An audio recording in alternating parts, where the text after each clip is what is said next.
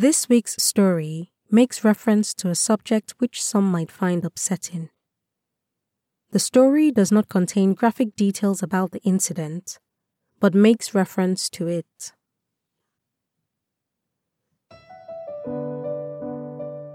Stories are a way to help us engage with taboo topics. My name is Osadumebi, and every week I will tell you a short story written by a Nigerian writer or author. That's the long and short of it. So without much ado, this week's story is by Amarachi Ike, and it's titled Broken Things.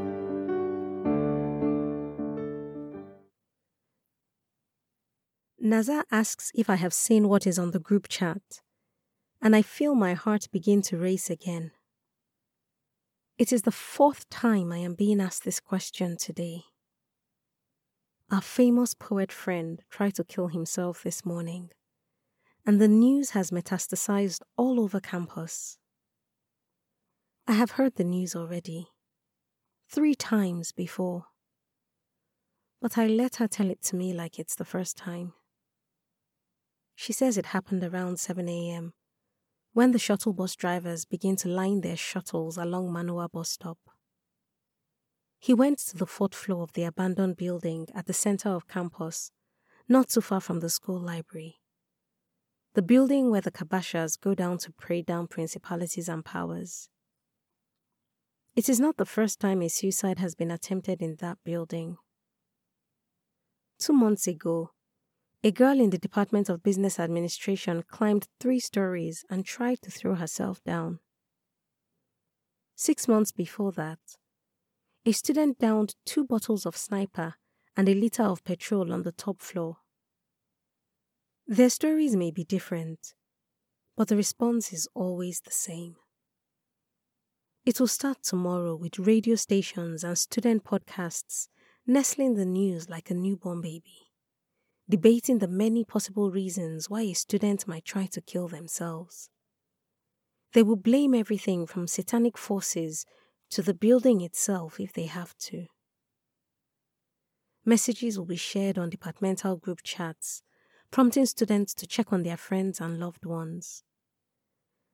Aspersions will be thrown at the school government, the federal government, the sky, and the gods will not be left out. For a short while after, a campaign against suicide will take place. Small enough to cost us nothing, but big enough for us to say we did something. It won't take much time for us to forget though, only to be reminded by another attempt or success, and begin to cast blame on each other like we're doing now. I don't know why my favorite poet has tried to kill himself today. I know he's dramatic and toes the line of gender heterodoxy. He writes poems about his suffering, dead flowers, and his late grandfather's bicycle. He has let me watch him cry once, and on the occasion will drink himself to a stupor. Reckless and sad and hopeless and genius as he is, he has never been the type to want to die and to want to die so violently. The last time we hung out, we shared a table at a bush bar off campus, and a smile lit up his face like he had just won the lottery. From where we sat, we could see the warm rays of a retiring sun behind the fan-shaped palm tree near our table. We stayed until nightfall and talked about the drudgery of school and the things that were happening in our small campus literary community. Who was doing exceedingly well, who we would never admit in public had plateaued, etc. Before we left, he told me he had been shortlisted for a foreign prize, something huge for him, $1,000 in prize money. We traded ideas of what we could do with the money. Start a literary magazine, begin a business venture, buy Bitcoin, trade Forex, elope the country and change identities. We were drunk on ideas. I congratulated him and held his hand from across the table. I told him bigger things were coming his way. He grinned and squeezed my hand before letting go. He wrote me a poem on the back of our POS receipt as a thank you. It escaped me to ask what the thank you was for. Naza is still rattling on about the incident. We are in the self-contained we share in Maryland, and the afternoon is hot. So hot we've stripped down to the pants and camisoles we wore beneath our clothes before heading out for lectures. "There's a video," she says, placing her phone in my hands. Could there have been parts of himself he thought needed hiding from me? "They said he was up there for 30 minutes before he jumped off," she continues. "There was a group that met him there. One new fellowship like that." She presses the play button. How easily Naza does this. The way her eyes carry a glint of fascination. The way her voice, tinged with equal amounts disgust and excitement, boasts of having watched the video 5 times before now. She has a whole inventory in a folder on her laptop. Beheadings, rape, beatings, mob lynchings. The first time I asked her, she said it was just a hobby and she laughed me off. We haven't talked about it since then. I want to tell her to stop the video while it's buffering, but it starts playing. He is a figure in the rectangular screen. A small dot on the 6-story building. The video zooms in. He is still wearing his law student uniform. He takes off his tie, and then his leather shoes. He walks to the concrete edge. He looks down. "This boy is going to jump. Hey, you should come and see. This boy is about to jump. Oh, Jesus. This boy is going to jump now. Oh." A male voice in the background chants. I pause it. The video. I don't want to watch it. I don't. I say with an air of finality. But other people have watched it. It does not mean I have to. You should watch it, she says and presses play. I really don't. I pause the video. Just watch it now. Why, Naza? What the hell makes you think I want to watch it? She rolls her eyes and hisses. Babe, you're being dramatic. It's not like the guy is dead.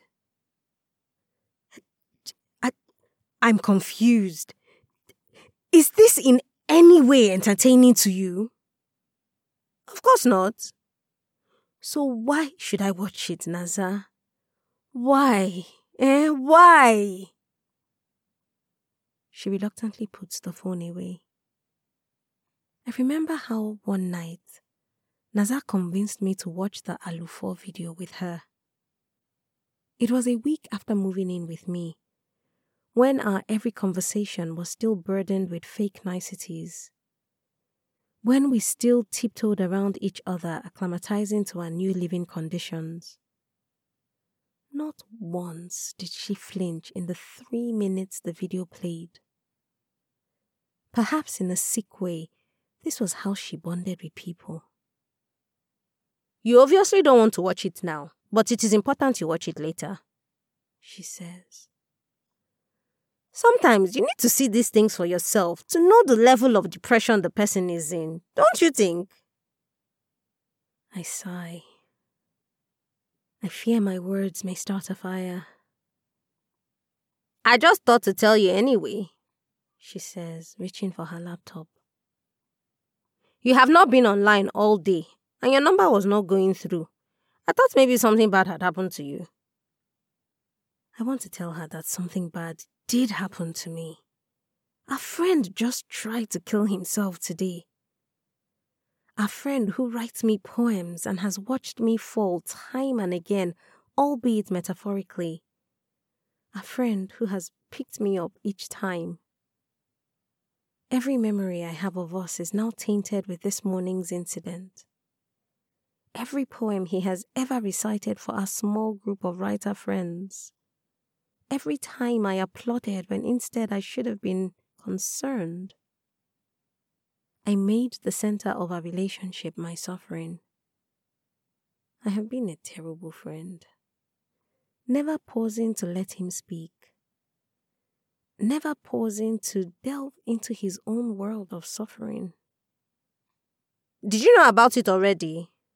Naza asks, pulling me back to myself. I heard people talking about it at Ref today. I respond. No, I mean, did you know he was depressed before? Did you? I ask. Was it not obvious? She retorts. I look away. It was in his poetry, she continues. Anyway, class rep posted something on the group chats today. Soma has a few broken things. A fractured leg, fractured ribs, his collarbone too. Oh, and his jaw. And he lost some teeth, but that's elementary at this point. He also lost a lot of blood, but somehow he's still alive. They are keeping him in A&E at Park Lane. Okay, I say. There is a pigeon outside, and I can hear it cooing. Will we go and see him? She asks. I do not know how to answer. Shouldn't we? She continues. Isn't that the right thing to do? Chinaza, I don't know. I mean to say I'm not ready. I mean to say to hell with poetry. I mean to say to hell with the sensationalization of depression as anything but the mental disease it is. I mean to say I have spent some time convincing myself life is worth living because of Soma, and I now don't know how to do for him what he has done for me. I lay on my back and close my eyes and choose instead to listen to the pigeons cooing. Slowly, my breathing normalizes. My heartbeat steadies.